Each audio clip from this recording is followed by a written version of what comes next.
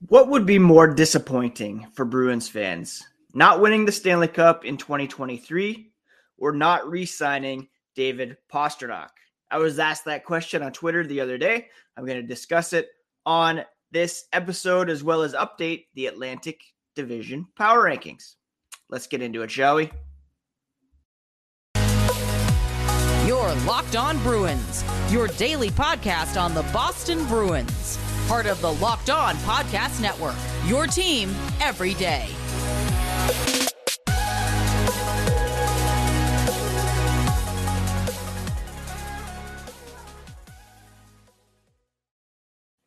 What is up, Bruins fans, and welcome back to the Locked On Boston Bruins podcast. I'm your host, Ian McLaren, and this is a daily show where we discuss all things Spoked Beat.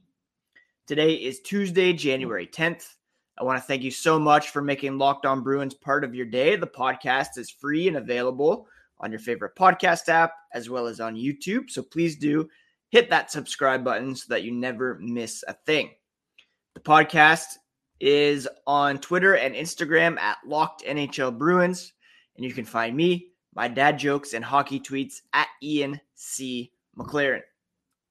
The Bruins are off right now in the midst of a 3-day break between their California road trip and a game Thursday night against the Seattle Kraken, who are off to an amazing start on their Eastern Conference road trip, shutting out the Canadiens last night, beating Ottawa, Toronto prior to that. So it's going to be a tough test for the Bruins on Thursday against Seattle, a game that we will preview on Thursday's episode.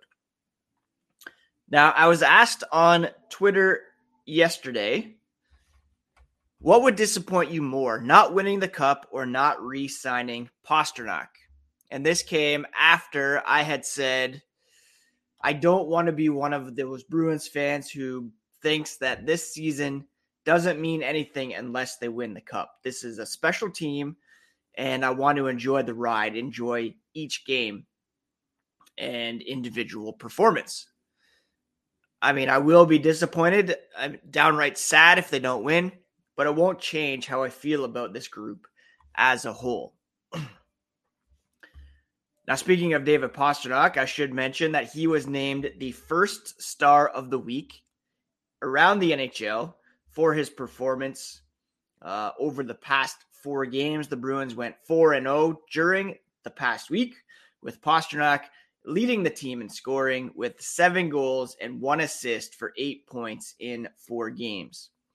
He had the 2-goal performance against the Kings, another 2-goal performance against the Sharks, and then the hat-trick against Anaheim.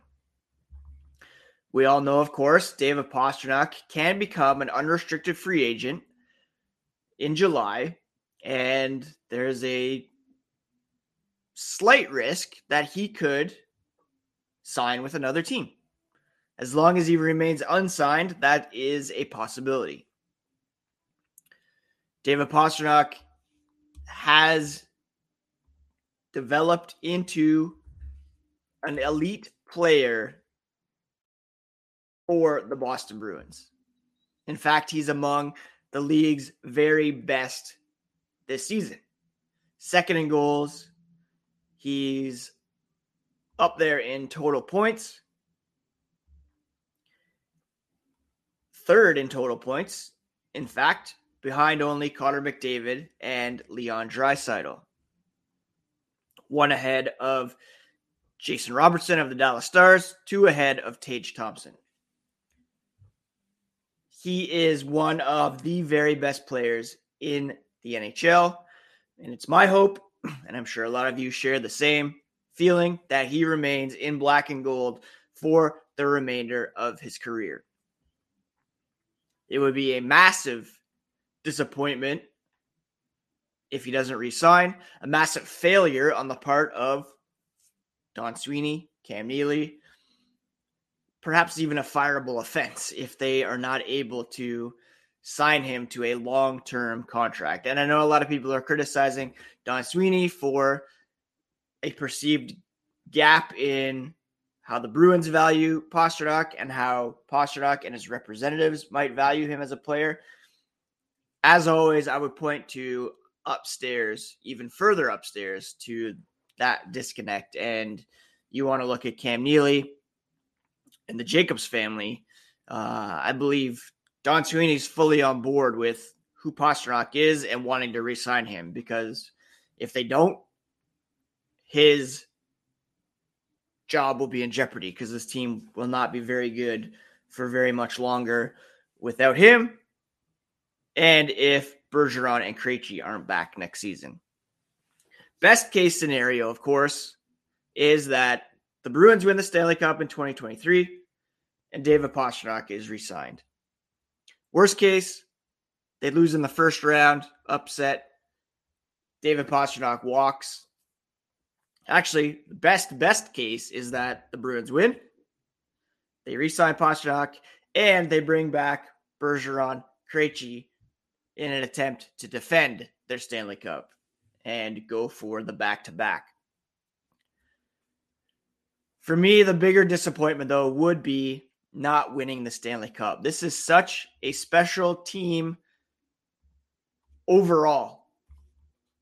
An .850 point percentage through 40 games is literally unheard of, especially in the salary cap era. They're the top scoring team in the NHL. They're the best defensive team in the NHL. They are tops when it comes to special teams. And the way they're playing right now, it would be a disappointment if they don't win the Stanley Cup. Looking back at 2011, that was the height of my Bruins loving life. And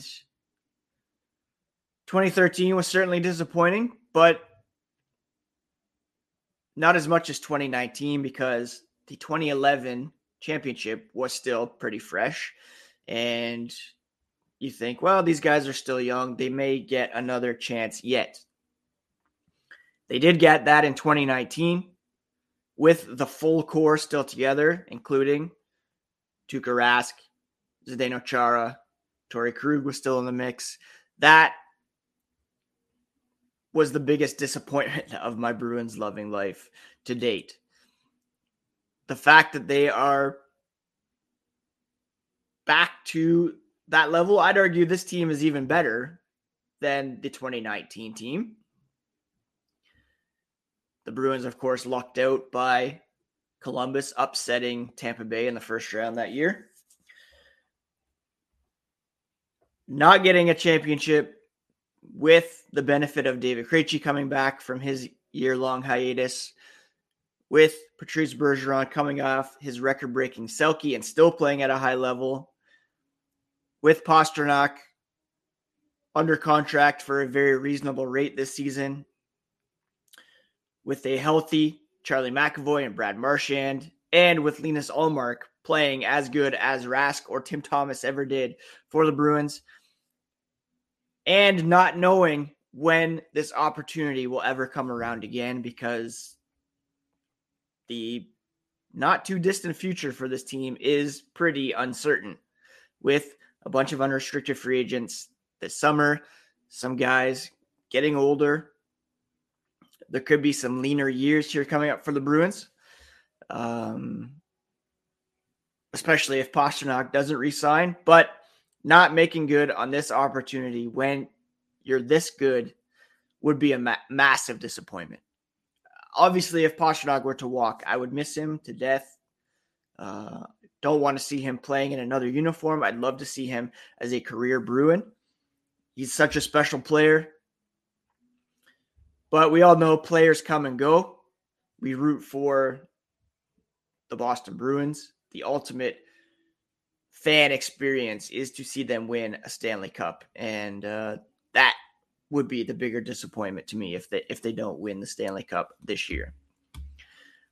Speaking of how good the Bruins are, we're going to update the Eastern Conference power rankings here in a moment. But first, this episode is brought to you by BetOnline, your number one source for sports betting info, stats, news, and analysis.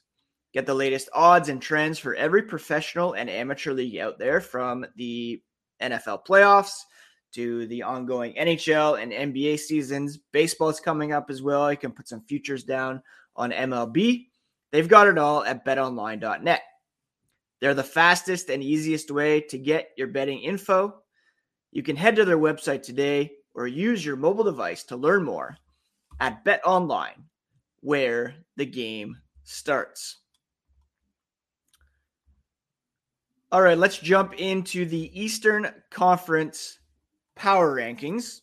Previously, we've been focusing on the Atlantic Division, but with the wildcard situation the way that it is, it's possible that a couple metropolitan teams will grab those spots, and that would line up the Bruins to play a Metro team in the first round. So let's look at the East. Start at the bottom. We can write a couple teams off right away. Columbus Blue Jackets, you're done. 12, 25, and 2, 26 points, 333 point percentage, minus 52 goal differential. They're not going anywhere. Neither are the Montreal Canadiens, minus 47 goal differential. We can probably write off the Philadelphia Flyers as well. And the Ottawa Senators, while they did have a bit of a resurgence recently, they're 4-5-1 over their last 10. They've lost a couple games and are 7 points out of the wildcard picture at the moment, with 5 or 6 teams to jump over. They're probably done as well. Who might still be in the mix for a playoff spot in the Atlantic? Well, the Detroit Red Wings. They're 16, 15, and 7, 39 points through 38 games, 513 point percentage. And they're, 7 points back as well, but they have games in hand on the opposition. So they could mount a bit of a comeback here with some healthy players coming, with Robbie Fabry returning, Tyler Bertuzzi, and the like. But they're likely done, as are, if you can believe it, the Florida Panthers. They're 18, 19, and 4, 488 point percentage, minus 8 goal differential, 4-6 over their last 10, and the reigning President's Trophy champions could very well not make the playoffs this season. That covers all the teams with minus goal differentials. So going from the bottom, you have Columbus, Montreal, Philadelphia, Ottawa, Florida, Detroit. All with minus goal differentials. The only teams with minus goal differentials in the East. So who might be in the mix? Well, the Buffalo Sabres have had an incredible run lately. They did lose last night to the Philadelphia Flyers, shut out 4-0, which is very rare for the highest scoring team per game in the NHL. They do have a 553 point percentage, and they're only 4 points back of the New York Islanders and the Pittsburgh Penguins in the wild card race. And they have 3 games in hand on the Islanders and a game in hand on the Pittsburgh Penguins. The Islanders currently on the outside looking in. The Penguins locking down that second wildcard spot because of their better point percentage. But the Buffalo Sabres really kicking around and still possible to make the playoffs. Elsewhere in the Metro, it's pretty tight. You do have the Pittsburgh Penguins, like I mentioned, in that wildcard spot. The Capitals and Rangers coming up next. The Capitals actually have an edge over the Rangers. The Rangers are the first wildcard team at the moment, but Rangers have 2 games in hand and a better point percentage. So that could flip as well.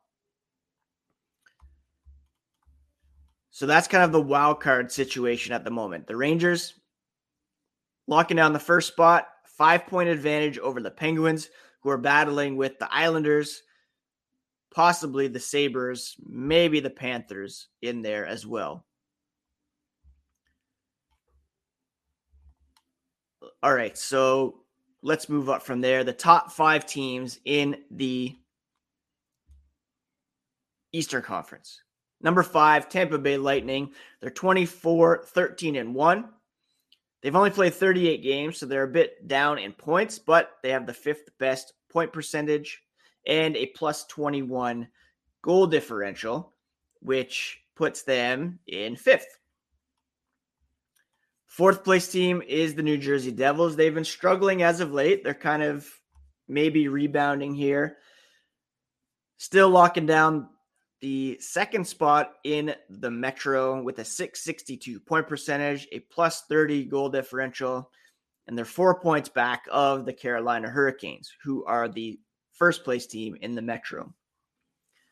3rd in the conference is the Toronto Maple Leafs, .695 point percentage, a 2nd ranked goal differential of plus 33, 6-3-1 over their last 10. They've won 2 in a row, and you would think that would be enough to make up some ground with Boston, but you would be wrong. 2nd place, Carolina Hurricanes, 25-8-7, 57 points, 7-2-1 over their last 10, and a plus 19 goal differential, which really isn't all that impressive. The number 1 team, far and away, is our Boston Bruins. Again, 32-4-4, a plus 68 goal differential. Toronto is 2nd place in the East at plus 33. The Bruins have 68 total points, 9 clear of both Carolina and Toronto, and they have a game in hand on the Maple Leafs as well. Just unreal. 19-0-3 at home, 13-4-1 away, 8-0-2 over their last 10, and they've won 4 in a row. And again, right now, if the playoffs were to begin today, Boston, as the number 1 team, would take on the Pittsburgh Penguins as the 2nd wildcard team. And I would not be overly concerned about that matchup at all. After the break, we'll take a look at some of the underlying numbers and see if anybody's riding some good luck, some bad luck, if there's a chance for some of these teams to sneak up based on those kind of fancier stats. This episode is also brought to you by Athletic Greens. With 1 delicious scoop of AG1, you're absorbing 75 high-quality vitamins, minerals, whole food-sourced superfoods, probiotics, and adaptogens to help you start your day right. They have a special blend of ingredients that support your gut health, your nervous system, your immune system, energy, recovery, focus, and aging. Tons of people take some kind of multivitamin, and it's important to choose one with high-quality ingredients that your body will actually absorb. AG1 is a small micro habit with big benefits. It's one thing you can do every single day to take great care of yourself. Your subscription comes with a year's supply of vitamin D, which is so important to add in these winter months when we don't get as much sunlight. Reclaim your health and arm your immune system with convenient daily nutrition. Just 1 scoop in a cup of water every day. That's all it takes.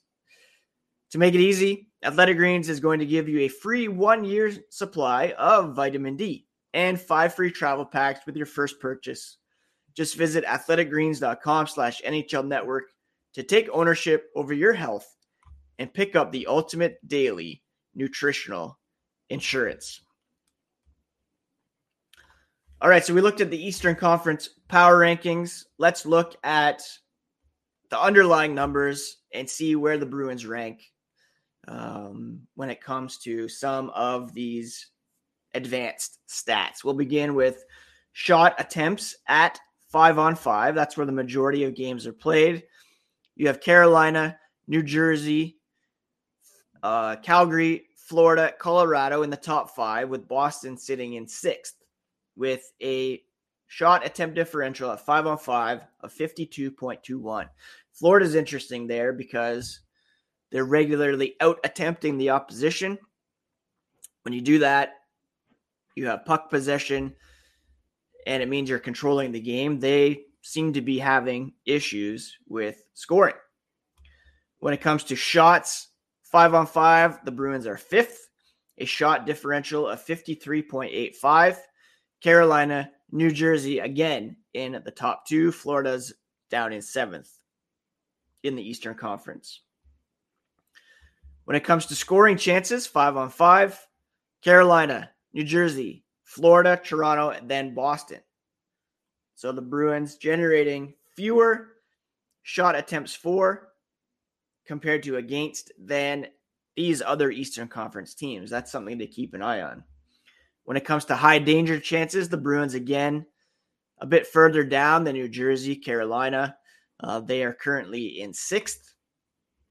Add it all up, when it comes to expected goals, the Bruins rank 3rd in the NHL behind, you guessed it, Carolina and New Jersey. So those are 2 teams to watch, certainly when it comes to coming out of the East. Now, where the Bruins are better than those 2 teams is converting on their chances. They have a conference high shooting percentage, 5-on-5, of 9.28. Actually, the Sabres are a bit better at 9.55. And Boston's save percentage at 5-on-5 is tops around the NHL at 93.68. That gives them a PDO of 103. You've heard me talk about PDO before. That's adding up shooting percentage and save percentage, 5-on-5. And the common belief is that teams will average out around an even 100, 10% shooting percentage, 90% save percentage, or some combination of those. In fact, if you look at the middle of the pack teams, 15, 16, 17, 100.2, and exactly 100. So you can see how it kind of levels out there. Bottom teams not getting scoring or saves. That would be the Ottawa Senators, 6.52 shooting percentage, 90.8 save percentage. So you would think that their shooting percentage might regress to the mean a bit and they'll have a bit more success. Does this mean that Boston is going to regress a bit? Well, I mean, probably. Maintaining an 85% point percentage all season long is literally unheard of. It's never been done before. So there will likely be some games coming up where they won't be as successful scoring 5-on-5, where Linus Ullmark or Jeremy Swayman might lay an egg. But it's working for them over the first 40 games. They're getting the saves. They have the depth right now to carry the offense. In the past, they struggled to score 5-on-5 because they were relying on 1, maybe 2 lines. Now they have, with Jake DeBrusk healthy, they were able to put Taylor Hall on the 3rd line, and they had some pretty consistent scoring all up and down the lineup. So far, the loss of DeBrusk didn't really make a huge impact on the scoreboard, but that could happen coming up. At any rate, the Bruins are still top 5 when it comes to these underlying metrics, so they are playing a strong puck possession game, and there's reason to believe that they can sustain success throughout the rest of the regular season and into the playoffs. Maybe not winning this consistently because, again, it's impossible. It's never happened that a team has maintained an 85% success rate in the NHL. But this is a formidable team.